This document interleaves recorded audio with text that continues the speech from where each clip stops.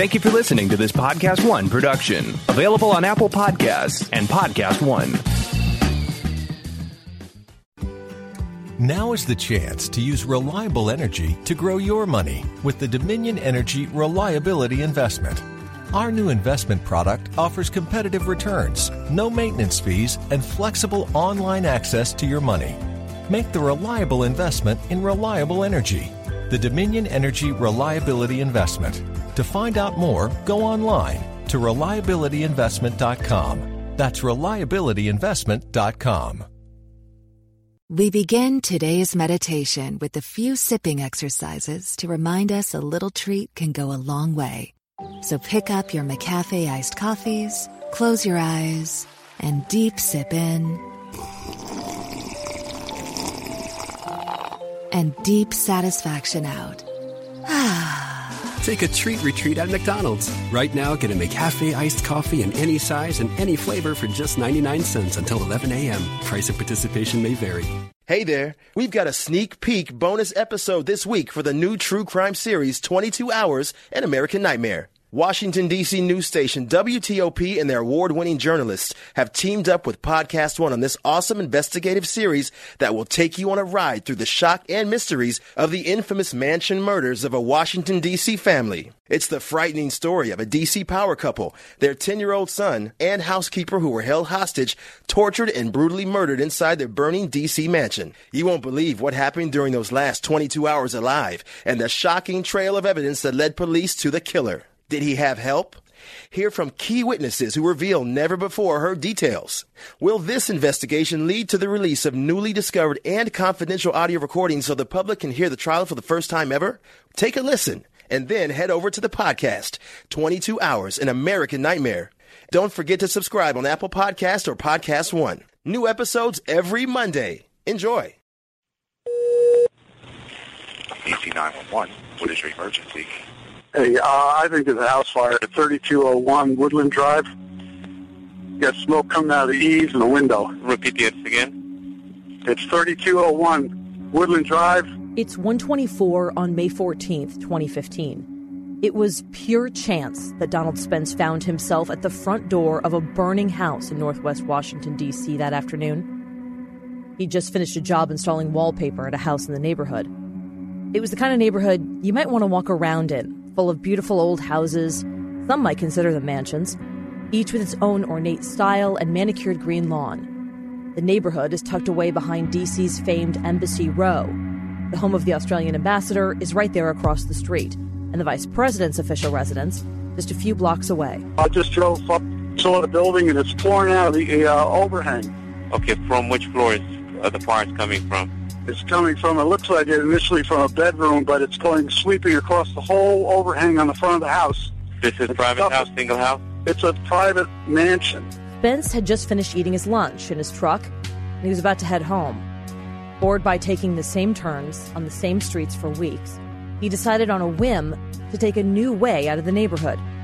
And that decision took him right past the house with smoke pouring out of its eaves. Okay, I've already sent the fire department at 3201 Woodland Drive Northwest. Yes, Okay. top of the hill. No one seems inside the house. I don't think anybody's in the house, but I can't tell. I knocked on the door, and I can hear the alarm going off. And there's a fire. Yeah, and the house is like crackling. No flames yet, but the smoke is just pouring out. It's come quick. DC firefighters arrive in a matter of minutes. One of the first trucks to arrive is from Engine Company 28. It's a fire station right near the National Zoo, about a 5-minute drive from the massive brick home on Woodland Drive. The first firefighter, Lieutenant Chris Hershey, rushes up the flagstone path to the front door. The address is spelled out in gold lettering on the archway. The door's locked, so he kicks it in. Hershey had no idea he was walking into a crime scene. Standing in the foyer, Hershey sees thick, black smoke pouring down the stairs in front of him. It's so heavy that even with his helmet light on, he can't see his hand in front of his face. Firefighters are trained to fight fires from the inside out, to go right to the source of the fire. He starts to climb the staircase.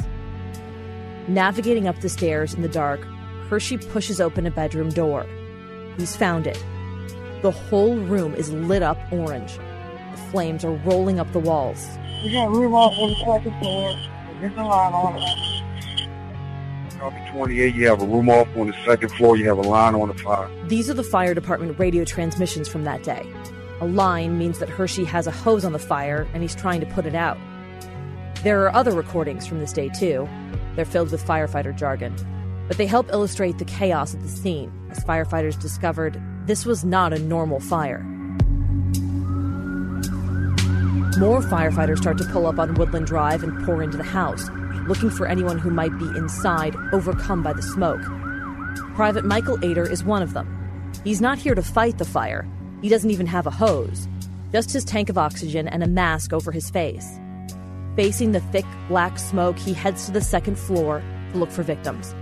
And right away, Ader knows he's on a deadline.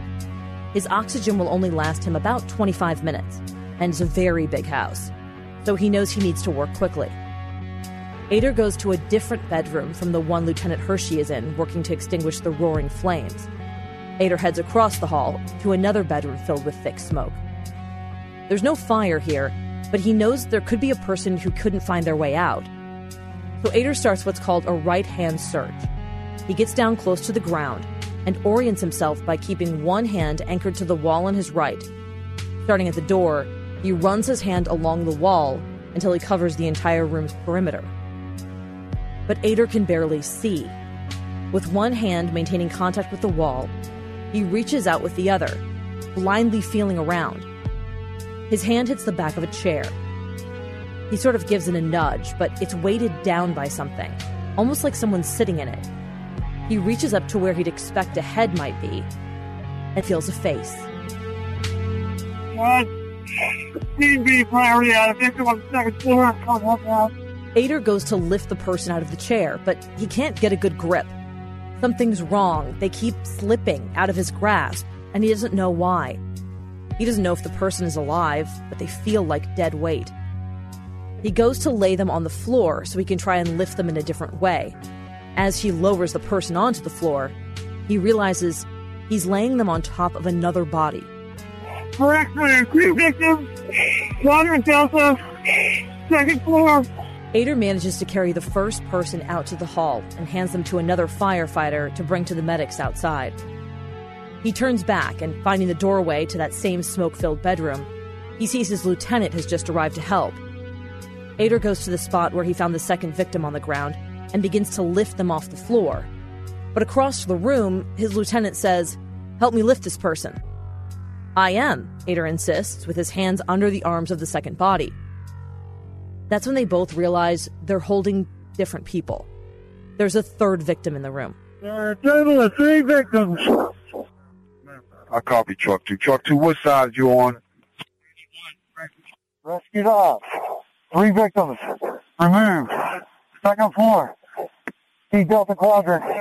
We're all out front. All need medic units. The recordings are a little hard to understand. "We'll need medic units." That's what the firefighter says. Outside 3201 Woodland Drive, 3 victims lay in a row on the front lawn. They're covered in blood. The firefighters can't really figure it out. There's not usually that much blood at the scene of a fire. They wonder if there'd been an explosion of some kind. The medics work frantically, and one of the victims is lifted on a stretcher and rushed to the ambulance nearby.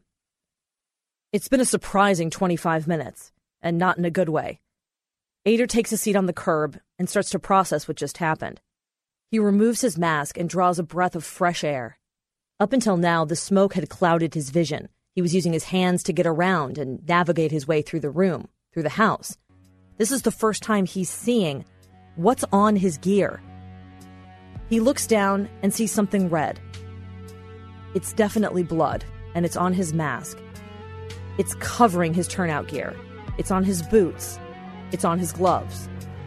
After he suits up to go back inside, Ader finds that thick smoke upstairs is starting to clear, and he finally gets a good look at the bedroom where he found those 3 people. There's only one way to describe it. It's a bloodbath.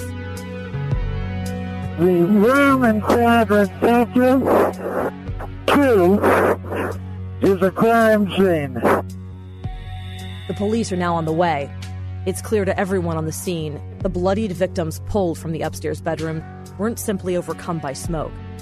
And there's still another gruesome discovery for firefighters inside the other bedroom, across the hall, where Lieutenant Hershey and other firefighters are working to put out the fire. Lieutenant Corey Goetz is working backup. He's crawling toward a window when he kind of falls into a hole in the floor. The heat from the fire had burned so intensely, it melted the bed. The floorboards had given way, creating almost a crater in the middle of the bedroom, filled with blackened bed springs and something else. When Goetz trips into that hole, he brushes against something, part of a body. He reaches up to confirm his suspicions and feels what might be a small knee. He reaches farther to feel another leg, and then his gloves land on what feels like a head. It's the charred body of a child.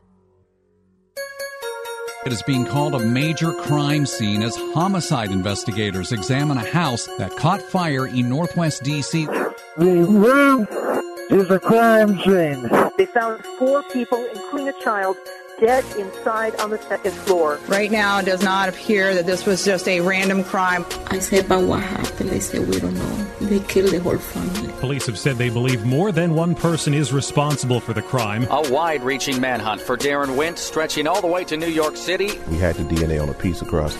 How did his DNA get into that house? Got a package that I'm going to need you to bring down to me. To do what he did to 4 people, including a 10-year-old boy, is just beyond words. They were brutalized, and we saw the evidence of that. The jury has just reached a verdict in the murder trial of Darren Wint. He was going to strike the American dream just by committing murder and mayhem.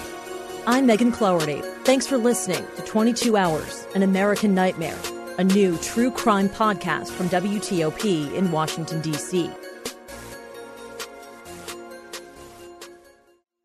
Does anybody want breakfast?